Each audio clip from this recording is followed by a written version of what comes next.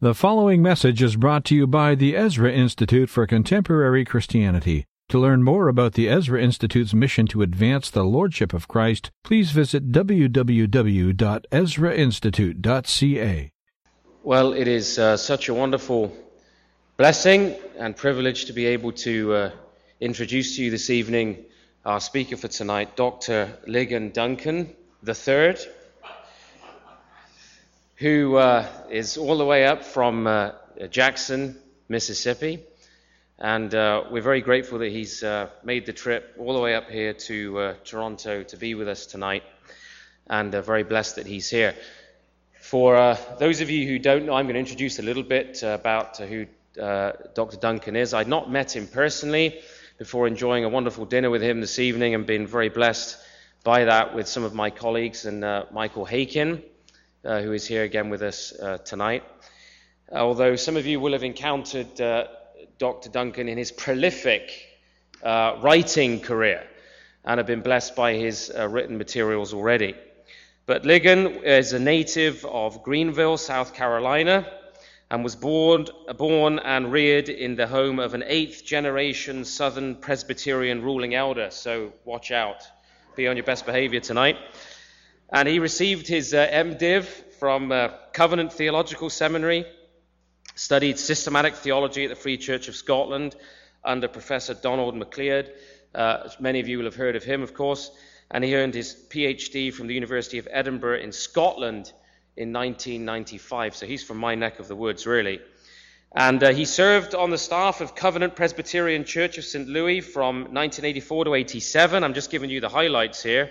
In 1990, he was ordained in the Presbyterian Church in America, that's the PCA, and joined the faculty of Reformed Theological Seminary in Jackson, Mississippi, where he was chairman of the Department of Systematic Theology. He became the senior minister of First Presbyterian Jackson in 1996, which is a church of over 3,000 and thriving. And Dr. Duncan is very well known for his tremendous preaching of the Word of God. And that's why we've invited him here this evening to be with us. In 2004, he was elected the moderator of the General Assembly of the PCA, the youngest minister to serve as moderator in the denomination's history. Ligon and his wife, Anne, are the parents of Sarah Kennedy and Jennings.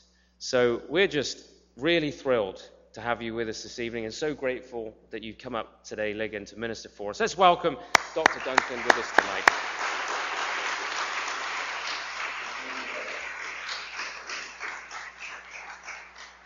It's a joy to be with you. If you have your Bibles, I'd invite you to turn with me to the book of Jonah. Obadiah, Jonah, Micah, if you're looking.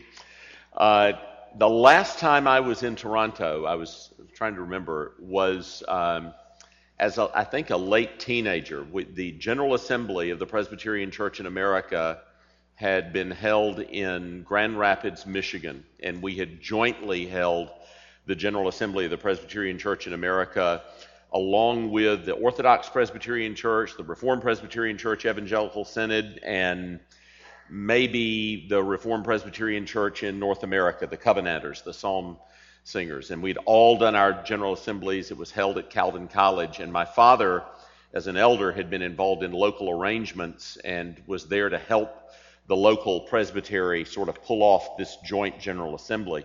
And he decided that we needed to see Canada after the General Assembly. And so he drove us to Toronto, and we spent a few days here. But it has been that long since I've been to Canada. I've followed this particular summer fellowship for several months now as I've been looking at your website and watching the advertisements go out about it, and I'm thrilled at what you've been studying in the Minor Prophets. And I'm thrilled that whereas the other speakers have been given the assignments to preach very small texts, I've been given the assignment to preach the entire book of Jonah.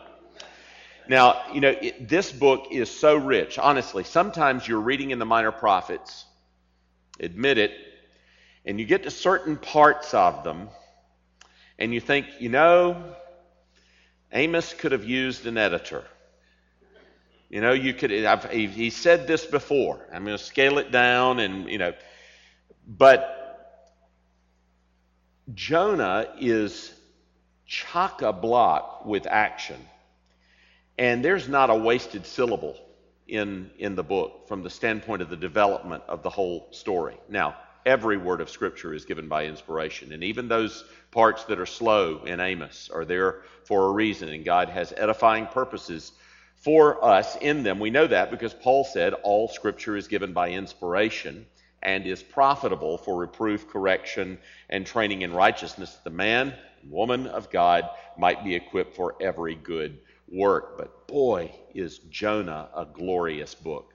Now, before we read this book, I want you to be on the lookout for a few things. The book comes very easily and clearly in two parts.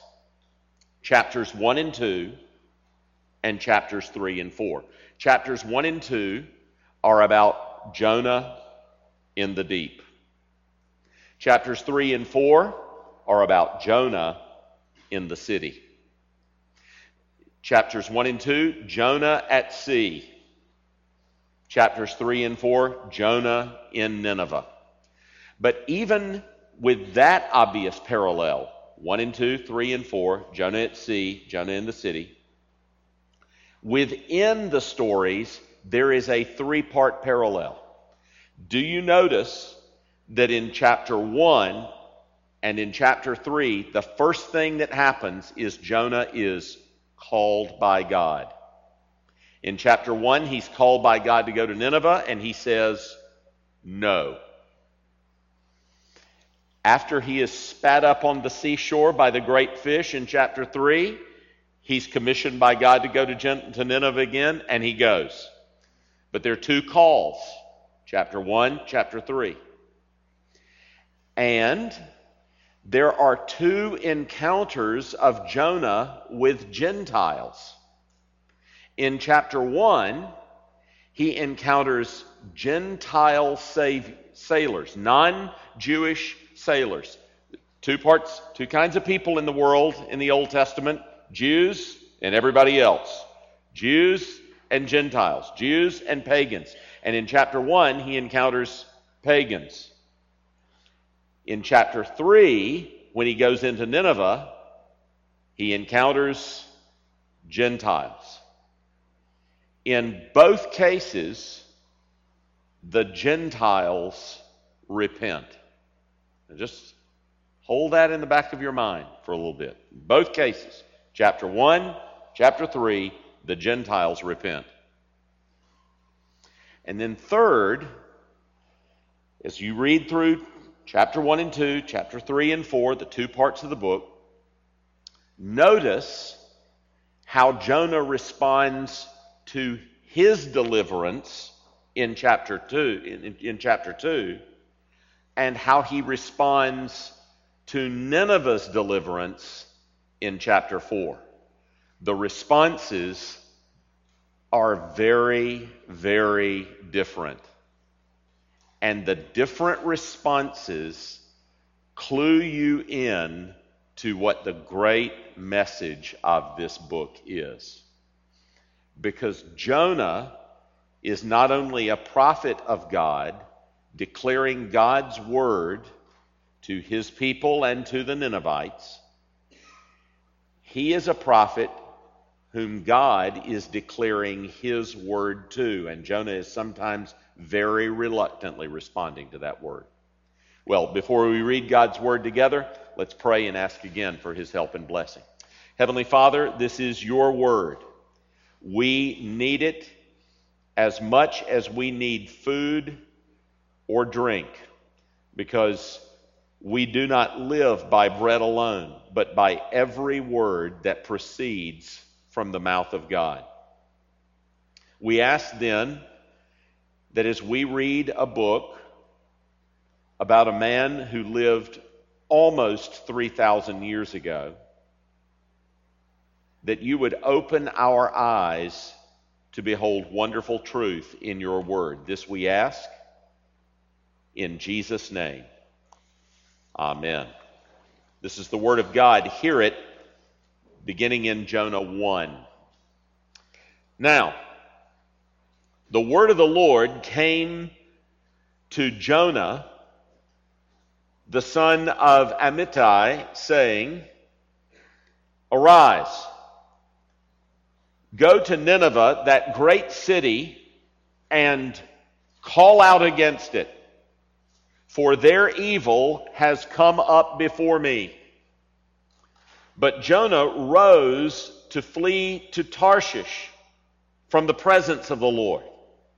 He went down to Joppa and found a ship going to Tarshish. So he paid the fare and went down into it to go with them to Tarshish, away from the presence of the Lord. But the Lord hurled a great wind upon the sea, and there was a mighty tempest on the sea, so that the ship threatened to break up. Then the mariners were afraid, and each cried out to his God. And they hurled the cargo that was in the ship into the sea to lighten it for them. But Jonah had gone down into the inner part of the ship and had lain down and was fast asleep. So the captain came and said to him, What do you mean, you sleeper? Arise, call out to your God. Perhaps the God will give a thought to us that we may not perish. And they said to one another, Come, let us cast lots that we may know on whose account this evil has come upon us. So they cast lots, and the lot fell on Jonah. Then they said to him, Tell us, on whose account this evil has come upon us? What is your occupation? And where do you come from? What is your country? And of what people are you? And he said to them, I am a Hebrew, and fear the Lord, the God of heaven, who made the sea and the dry land. Then the men were exceedingly afraid and said to him, What is this that you have done? For the men knew that he was fleeing from the presence of the Lord, because he had told them. Then they said to him, What shall we do to you, that the sea may quiet down for us? For the sea grew more and more tempestuous. He said to them, Pick me up and hurl me into the sea. Then the sea will quiet down for you. For I know it is because of me that this great tempest has come upon you. Nevertheless, the men rowed hard to get back to dry land, but they could not, for the sea grew more and more tempestuous against them. Therefore they called out to the Lord, O Lord, let us not perish for this man's life, and lay not on us innocent blood, for you, O Lord, have done as it pleased you. So they picked up Jonah and hurled him into the sea, and the sea ceased from its raging. Then the men feared the Lord exceedingly, and they offered a sacrifice to the Lord and made vows. And the Lord appointed a great fish to swallow up Jonah. And Jonah was in the belly of the fish 3 days and 3 nights. Then Jonah prayed to the Lord, his God, from the belly of the fish, saying, I called out to the Lord out of my distress, and he answered me. Out of the belly of Sheol I cried, and you heard my voice. For you cast me into the deep, into the heart of the seas, and the flood surrounded me. All your waves and your billows passed over me. Then I said, I am driven away from your sight, yet I shall again look upon your holy temple. The waters closed in over me to take my life. The deep surrounded me. Weeds were wrapped about my head at the roots of the mountains.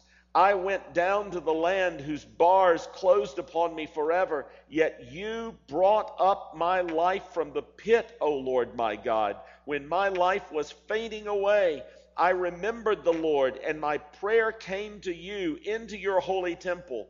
Those who pay regard to vain idols forsake their hope of steadfast love. But I, with the voice of thanksgiving, will sacrifice to you. What I have vowed I will pay. Salvation belongs to the Lord. And the Lord spoke to the fish, and it vomited Jonah up upon the dry land.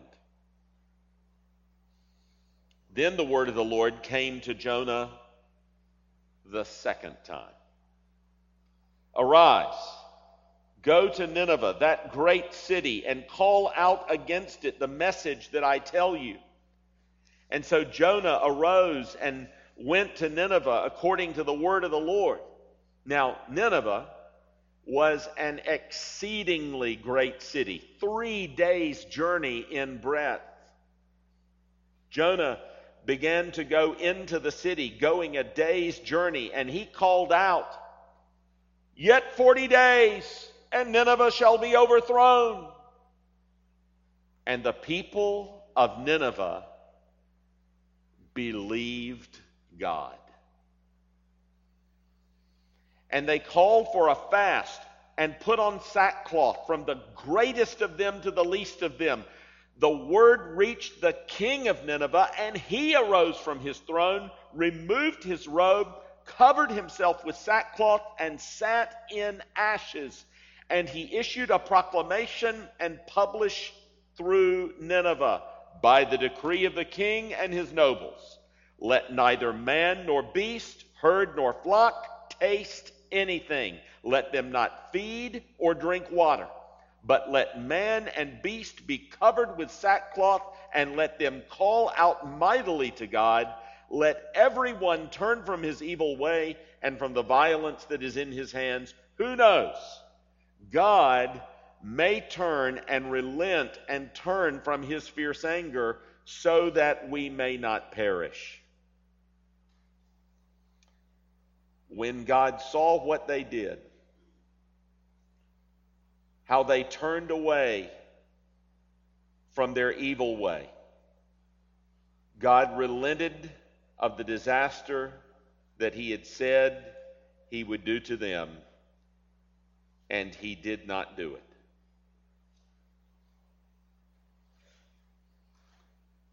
But it displeased Jonah exceedingly, and he was angry. And he prayed to the Lord and said, "O Lord, is this not what I said when I was yet in my country? This is why I made haste to flee to Tarshish, for I knew that you are a gracious God and merciful, slow to anger and abounding in steadfast love, and relenting from disaster. Therefore now, O Lord, please take my life from me, for it is better for me to die than to live." And the Lord said, "Do you do well to be angry?" Jonah went out of the city and sat to the east of the city and made a booth for himself there. He sat under it in the shade till he should see what would become of the city. Now the Lord God appointed a plant and made it come up over Jonah, that it might be a shade over his head, to save him from his discomfort. So Jonah was exceedingly glad because of the plant. But when dawn came up the next day, God appointed a worm that attacked the plant so that it withered. When the sun rose, God appointed a scorching east wind, and the sun beat down on the head of Jonah so that he was faint, and he asked that he might die, and said, "It is better for me to die than to live." But God said to Jonah, "Do you do well to be angry for the plant?" And he said, "Yes, I do well to be angry, angry enough to die." And the Lord said, "You pity the plant for which you did not labor, nor did you make it grow, which came into being in a night and perished in a night. And should not I pity Nineveh, that great city in which there are more than 120,000 persons who do not know their right hand from their left, and also much cattle?"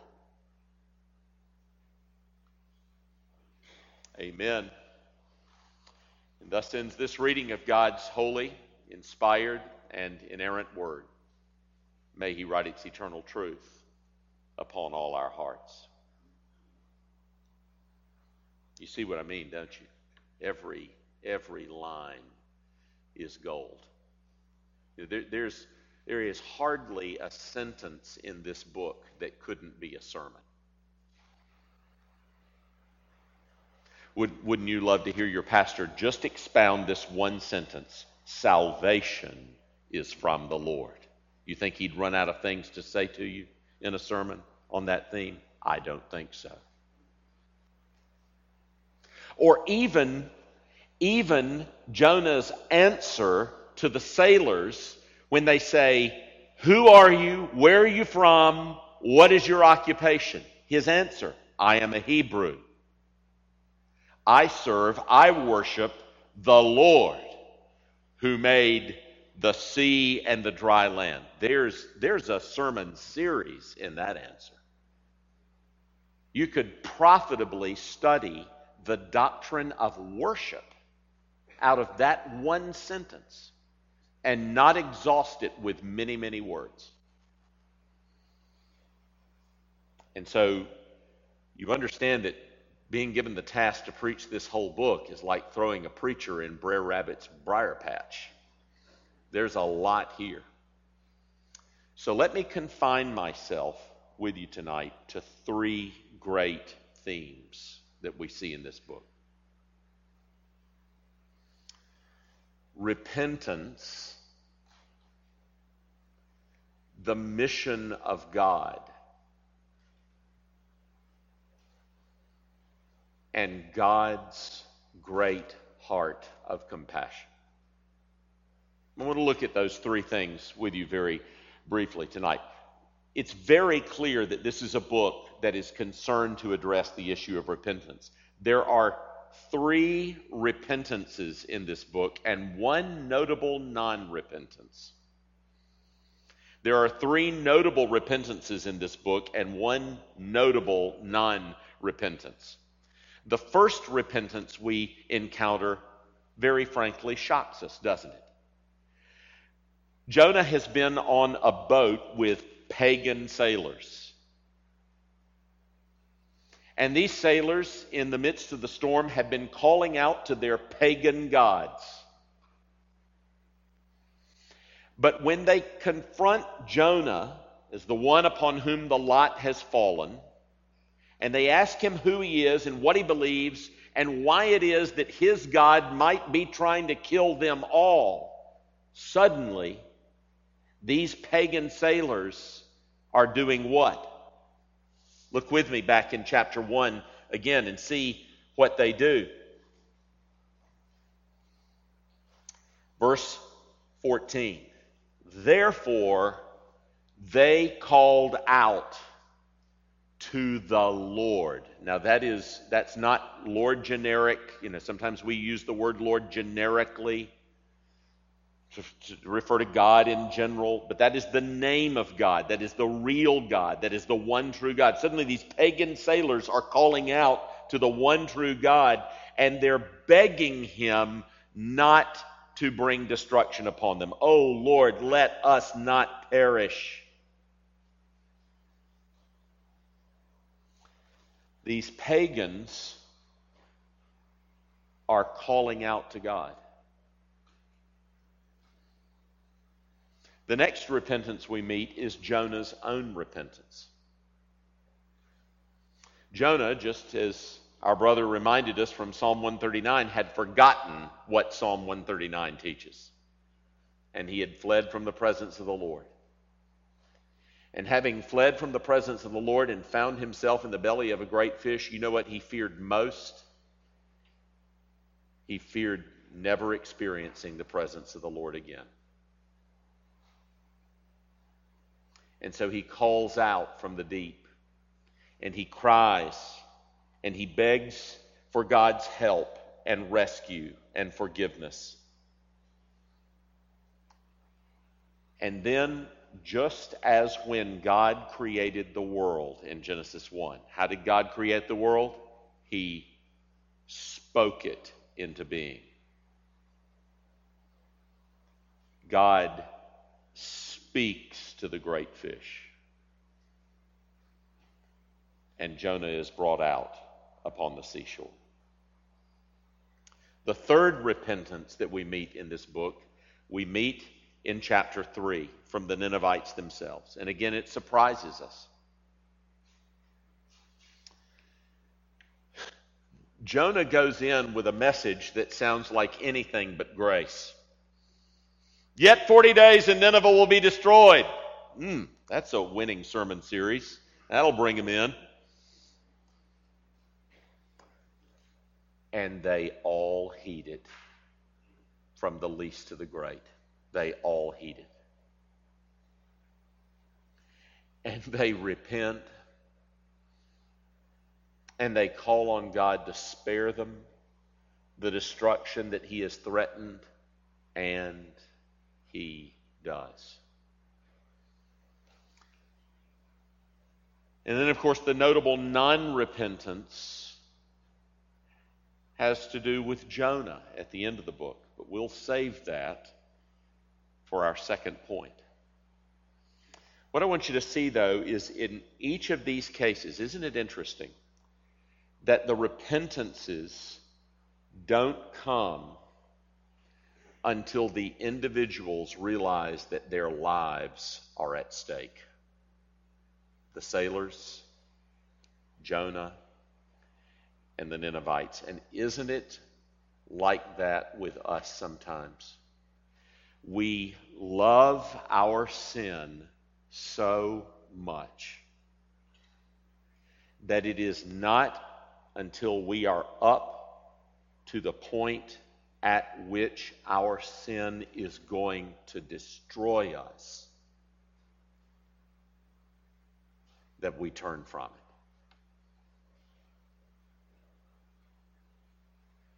And I want you to think about that tonight. You know, the very first of Martin Luther's 95 Theses was that the Christian life, the whole Christian life, is to be a life of repentance. And so much repentance is significant not only for conversion. It's not only essential. If you don't know the Lord Jesus Christ tonight, if you haven't trusted in Christ as he is offered in the gospel, one thing you must do is repent. Without repentance, there is no hope. You will not experience the favors and blessings of God while you are happy in your sin. You are reveling in your own idolatry. You may not be a pagan sailor headed to Tarshish, worshiping a polytheistic pantheon of gods, but you have just as many idols if you're not trusting in the one true God through Jesus Christ. And so repentance is a gateway for you away from that idolatry and back into God's presence. But even as a believer, repentance is so essential to our sanctification and our growth in grace. Think how often the great moments of growth in the Christian life are tied to our repentance.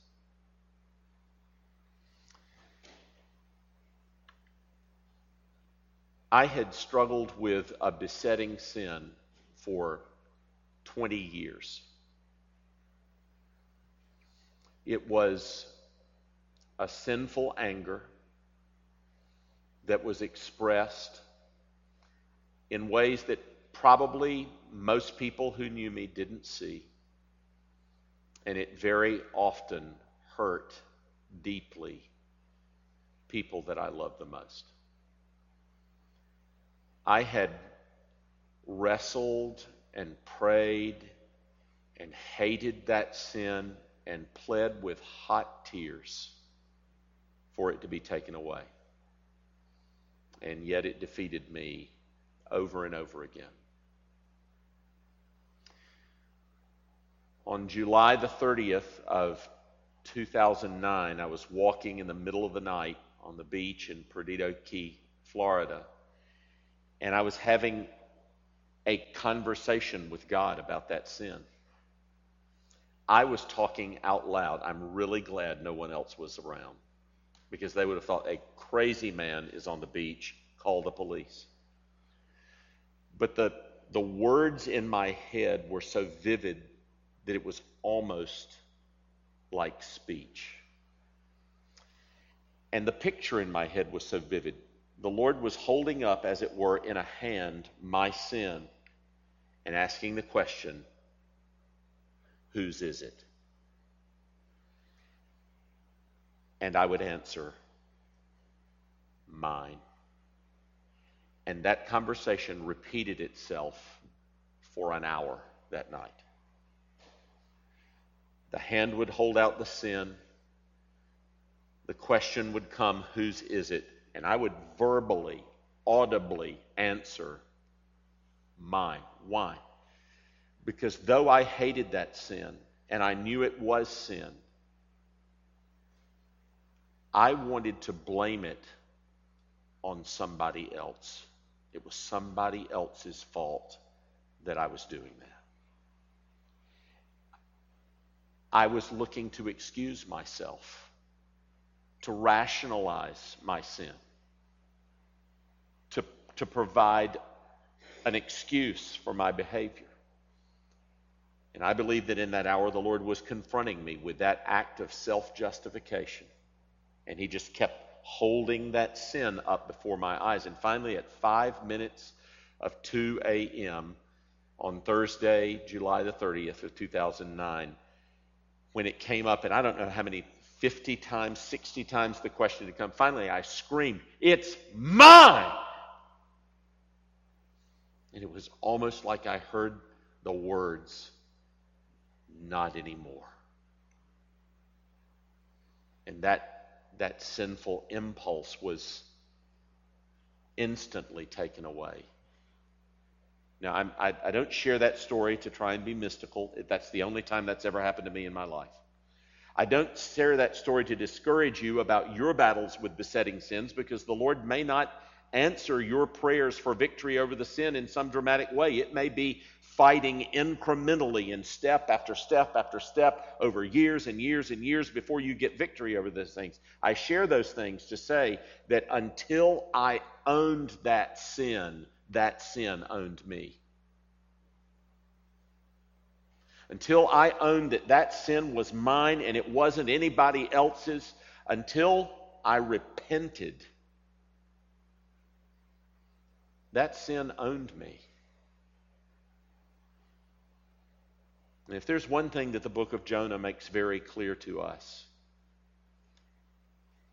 is that God will not allow us to stay in the idolatry of our sin and experience the blessing of His fullness. Because you understand that every sin is an act of idolatry. Whatever it is that we're doing or seeking, whatever it is that we're after in our sin, you understand is a substitute for the satisfaction that only God can give. So that in every sin, let's say there's some desire that you have, that you long for, and you long for it more than God. It may be something that He forbids. It may not be something that He forbids. It may be something that's perfectly good. But if you care about it, if you love it more than you love Him, it's an idol. And so the sin itself is an act of idolatry. And this book makes so clear to us the absolute essential character of repentance. In conversion, yes, but in the Christian life. I trust that as a people, you will be great repenters. You will not attempt to cover your sin by hiding it because it's still there, but that you will confess it to the Lord and that you will find Him to be gracious in His forgiveness, more gracious than you could have possibly imagined. You know, you live in the wake of the revelation of the life, death, and resurrection of the Lord Jesus Christ. These Ninevites had no idea about that, and yet they staked their lives on the hope that God would be gracious, and He did not disappoint them. I promise you that no matter what your besetting sin is, there is no sin repented of that can separate you from Him, no matter what it is. He is gracious. He's given His Son for you. The second thing I want us to see in this passage is what it teaches us about mission.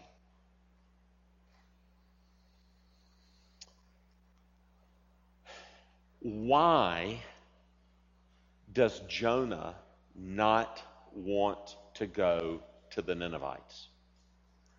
Well, he tells us point blank in chapter 4. He tells us that the reason that he didn't want to go to the Ninevites is because he knew that if he went, God would forgive them. Now, I think that speaks of two things. On the one hand, I think it speaks of the Jewish attitude towards the Gentile world that prevailed. And remember that the era of the minor prophets was one in which that issue of separation from the world was alive in the minds of Hebrew people. But they had deduced from the holiness of Leviticus and the separation from the world that God had spoken of through Moses, they had deduced a wrong principle of attitude towards the Gentiles and towards the nations. And this book speaks of that. But I think that it also reveals something else to you about Jonah. Why would Jonah not want to go with his prophetic word to the Gentiles in Nineveh?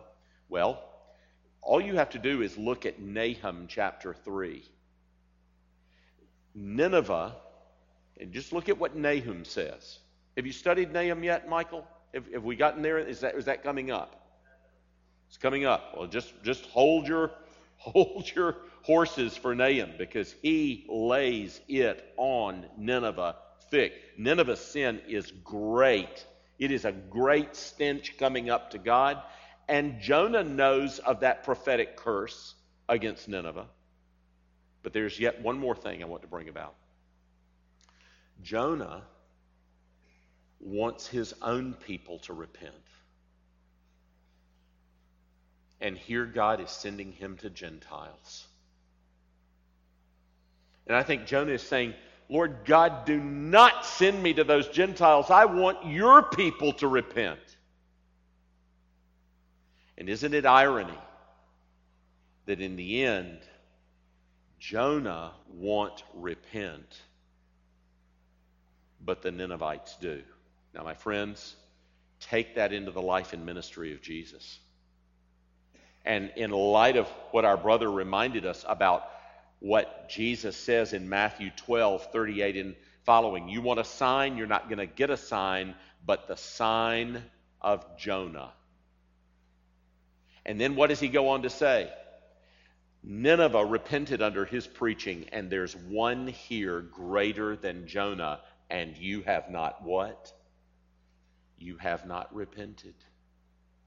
You see, Jonah is already foreshadowing the hardened heart of Israel, who, though they had all the privileges of the Word of God and the revelation of His mercy, did not repent. And yet these pagan Gentiles, when they hear one fire and brimstone message, yet 40 days and Nineveh will be destroyed, they repent en masse. And Jonah knew it was going to happen. And he didn't like God's will. He wanted his own people to repent, not those pagan Ninevites.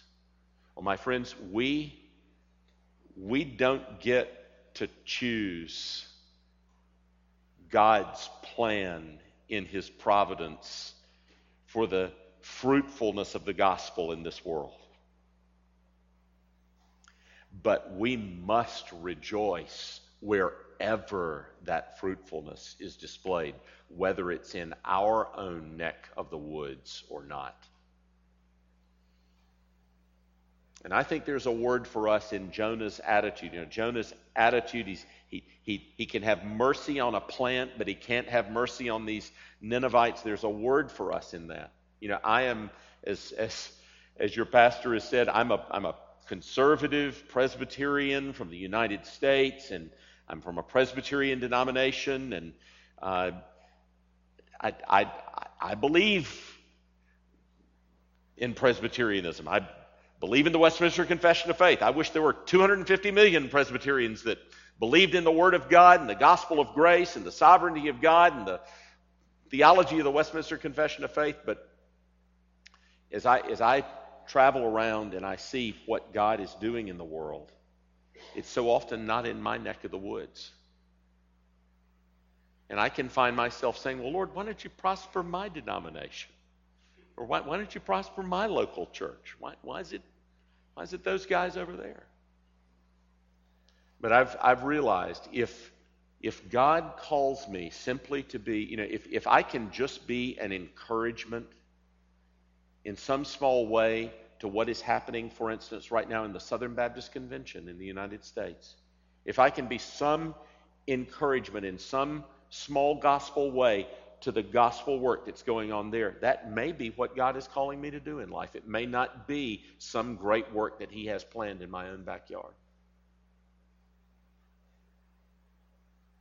We don't know what God plans to prosper in this world, and we can't control that. But it is our duty to pray that the earth would be full of the knowledge of the Lord as the waters cover the sea. And if the flame of the leadership of Christianity passes from the west to the east or from the north to the south, we have to not only praise God for that, we have to do what we can to help fan the flame. Who knows what's going to happen in our world? But God's will is going to be done. And we want to rejoice in that. We don't want to be grudging in that. We want to have an attitude that we want to use our resources to encourage faithful brothers and sisters in Christ, even if they're not in our denominational neck of the woods, but they hold high principles of Scripture and high views of Christ and high views of grace, high views of God. Yes, we want to see the Word of God prosper in their midst. And I think Jonah reminds us of that. There's one last thing that we learn from Jonah, and it's this. There has never been a preacher of God, no matter how consecrated or compassionate, who is as gracious and compassionate as the God he preaches.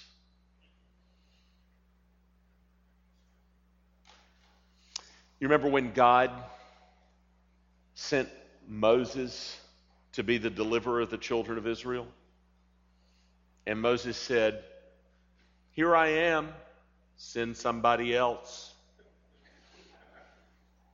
That's the story of Exodus 3, isn't it? Here I am, Lord. Send somebody else. What's the message there?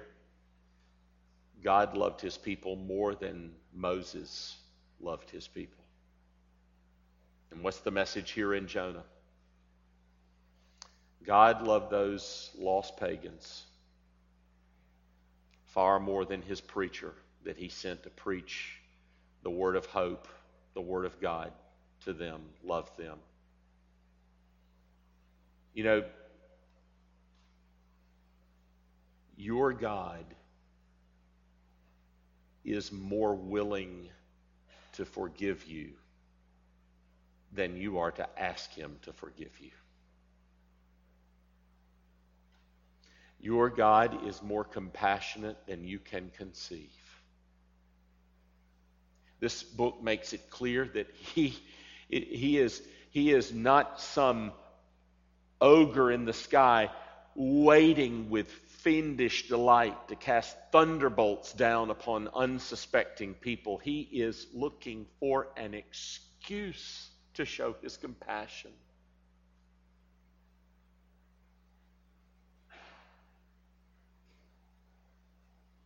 And Jonah can muster up compassion for a plant, but he can't muster up compassion for the Ninevites.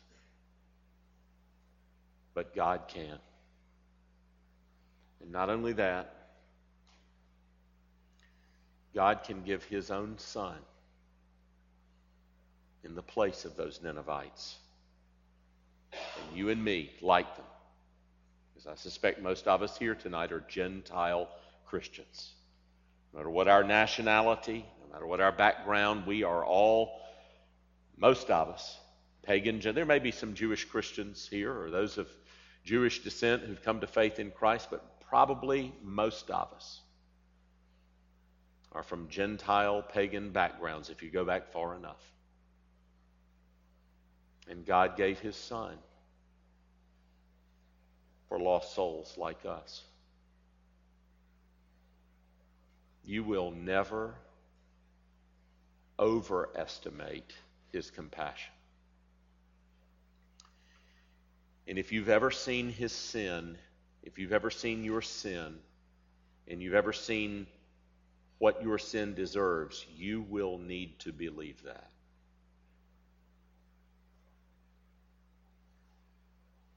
Because when we see our sin, just an inkling of what it is,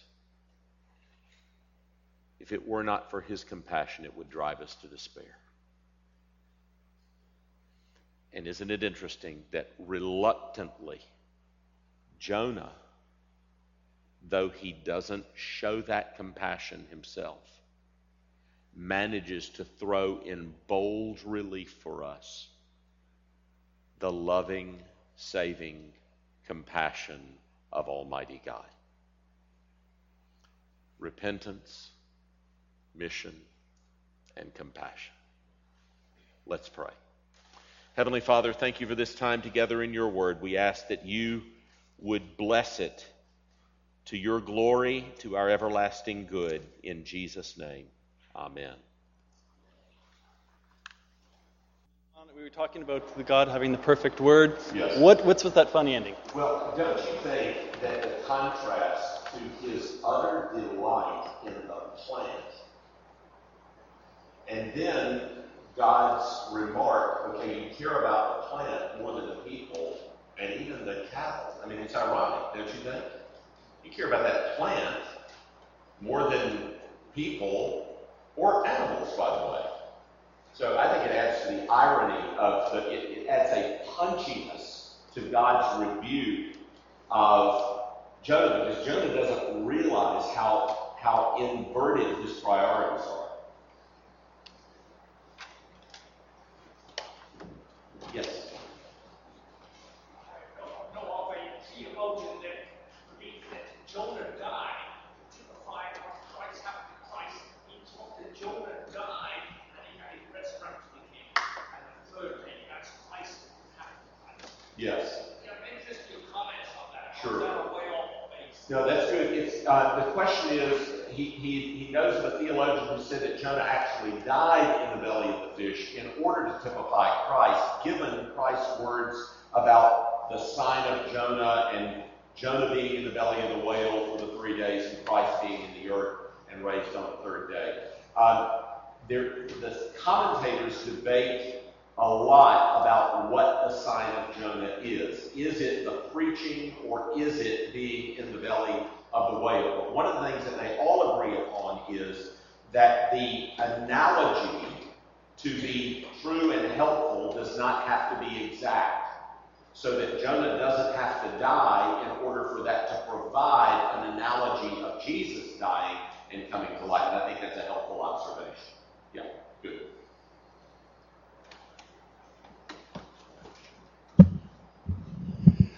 Why does the story of Jonah figure so prominently in the thinking of people like Tyndale, and I'm thinking Luther and a number of other reformers? A number of them at that time seemed to have a real obsession with Jonah in particular. And I'm just wondering why they thought this story was so much more valuable than some of the others. Well, I know that the emphasis on the mission of God to the Gentiles as it is revealed through the prophet Jonah. From the time of Augustine, I think. Isn't that right? Doesn't Augustine take that tack in interpretation? And then it's picked up by Luther and Calvin and others. It's very, very important in terms of their missiological view of the gospel going out in the world. It fits in with the idea of justification by faith, by grace through faith alone, in Christ alone, as opposed to the Jewish ritual system under Moses. And so it fits in with that Reformation emphasis of the gospel of God's free grace to the Gentiles. I will try to speak. My English is a little, but I know all Christians are God call us for give testimony for Him. No.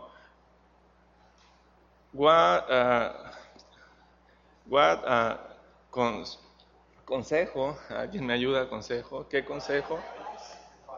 What advice you give us, all Christians here, for no care plans and start to care person? The question is, what advice to give to you on giving your testimony or sharing the gospel? Help me on the question. I want to make sure I get it right. Todos los cristianos somos llamados a testificar de Dios, aun que no queramos. ¿Qué consejos nos daría para empezar a cuidar personas y no plantas? Okay. You were saying that we all as Christians are called to testify.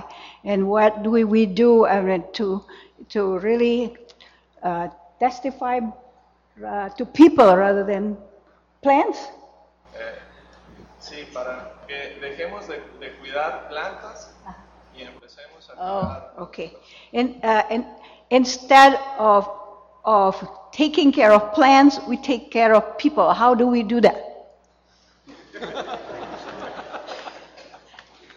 Yeah, I'm still not sure that I know how best to answer the question because I'm not sure I understand the question fully. I mean, when it comes to the issue of having a concern, if the reference is for us to care more about people than Jonah did, who cared more about plants than he cared about people, one is obviously that we want to really care about the everlasting well-being of the people that we encounter, not just their temporal well-being in this world, but their eternal well-being. There's a great deal of emphasis in the world today on Christians relieving current suffering. And John Piper recently said at the Lausanne Congress on World Evangelization that Christians care about all human suffering, especially eternal suffering. So that means that no matter what good we're doing to society, along with that good with which we want to do that in society. We want to engage society. We want to be a blessing in the city and the culture in which we're planted, but we also want to care about the everlasting well-being of people, and that the only way we can adequately do that is by the ministry of the gospel, and that has to be done with words. And so praying for your pastor in his evangelistic endeavors, cultivating evangelistic conversations in relationships with people, praying fervently for specific people in your neighborhood, in your family, in your community to come to faith in Christ. All of these things, we need to cultivate a greater love for people. Hi, I noticed something that seemed like a difference in Jonah's responses or what he does in chapter 1 and chapter 4 in relation to the Ninevites, well, I guess in the first case, the people in the ship, the Gentiles repenting. He's willing to die so that God wouldn't destroy them in the ship. So he's willing to lay down his life, in a sense, for them so that they would be saved. Yeah. But then in chapter 4, he would rather die than be saved from destruction. So I'm wondering if there is a real difference there. Yeah. And, if you could speak to that. There may be, the commentators argue about that. There may be, or it may be that in both 1 and 4, you are getting the same kind of response that Elijah gave in 1 Kings 19. I just want to die. And at that point, it may be, sure, go ahead and throw me over the boat, because really all I want to do is die anyway. And then, as he is swallowed by the big fish, he has some chance to think that over again. And he realizes that he's wrong. But you don't get to that resolution in chapter 4. It's left open-ended. And I think it's left open-ended in order to be more piercing to the Hebrew people as they read it, because Jonah is them. And it's God's way of getting through his prophet to them. By the way, that means that when your pastor is preaching to you convicting, piercing sermons, recognize that God is having to do that work in his own heart. And so just pray for him, because that's the way that God prepares a pastor to preach to your heart. He breaks his own heart. And, I wish, in some ways, you wish you had the sequel to Jonah, and you really hope that, boy, I hope you came around on this and understood this. But it is a sweet providence that the Lord Jesus talks on more than one occasion, at least 2 occasions, about the sign of Jonah. Isn't that a glorious thing that Jesus would be so kind to take up the sign of this prophet who was at some point so unfaithful as his sign to his generation? So,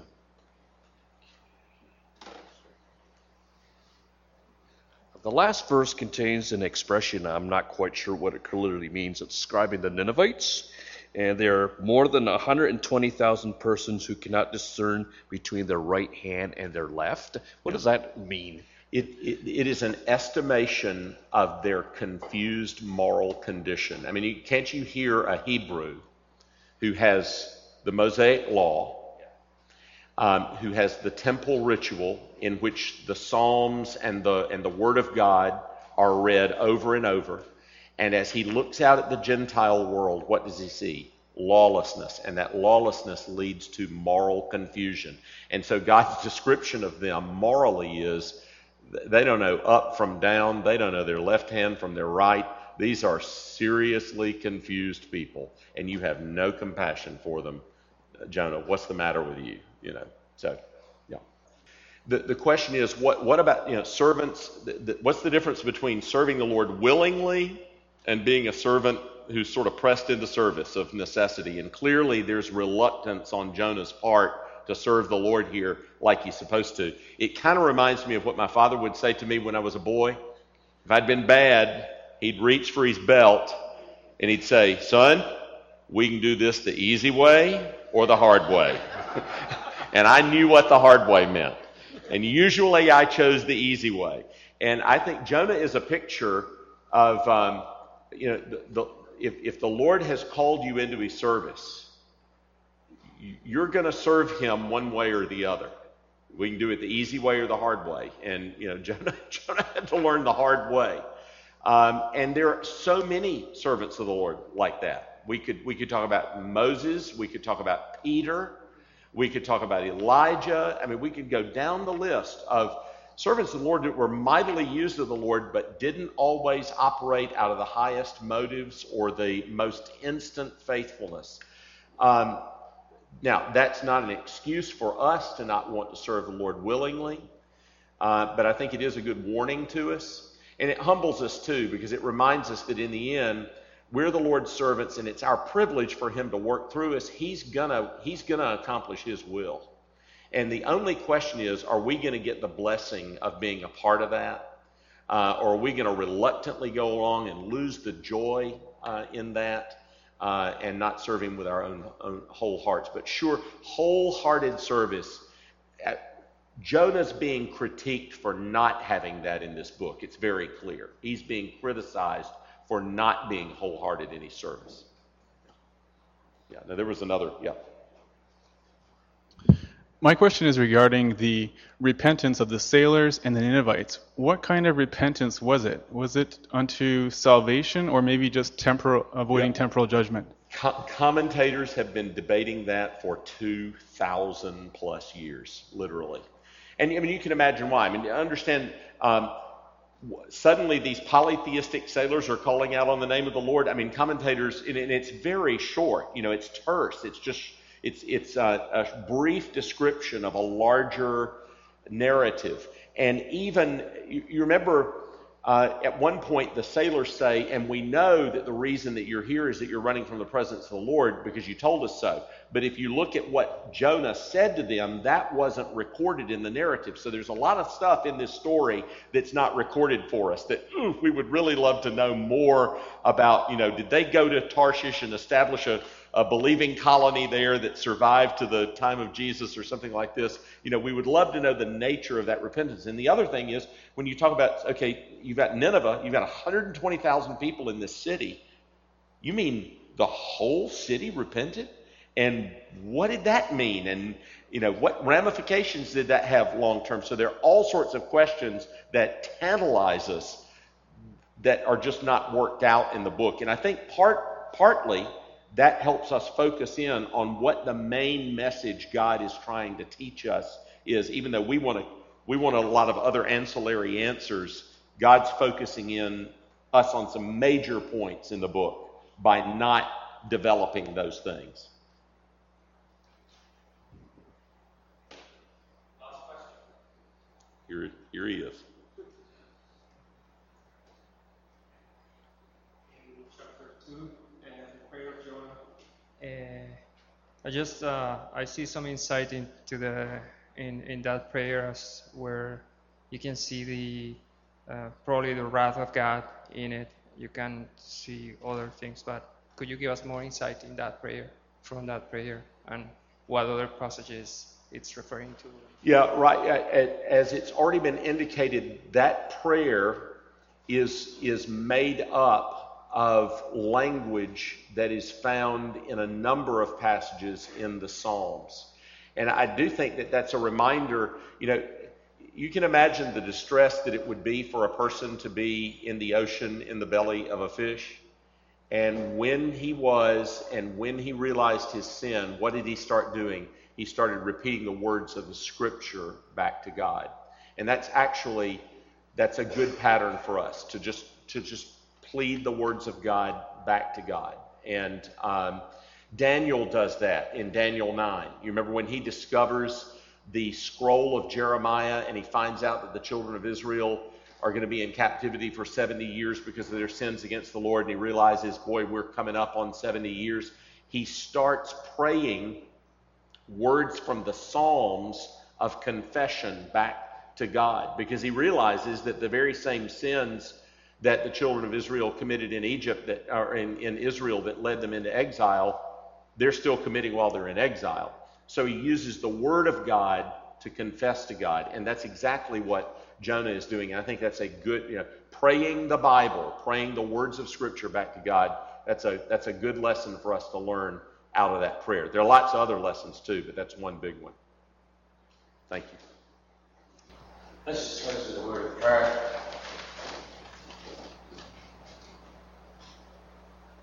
Lord, we thank you that you are merciful and compassionate, slow to anger, and abounding in love, one who relents from sending calamity. Thank you that you are more compassionate, more gracious than any of us can possibly be.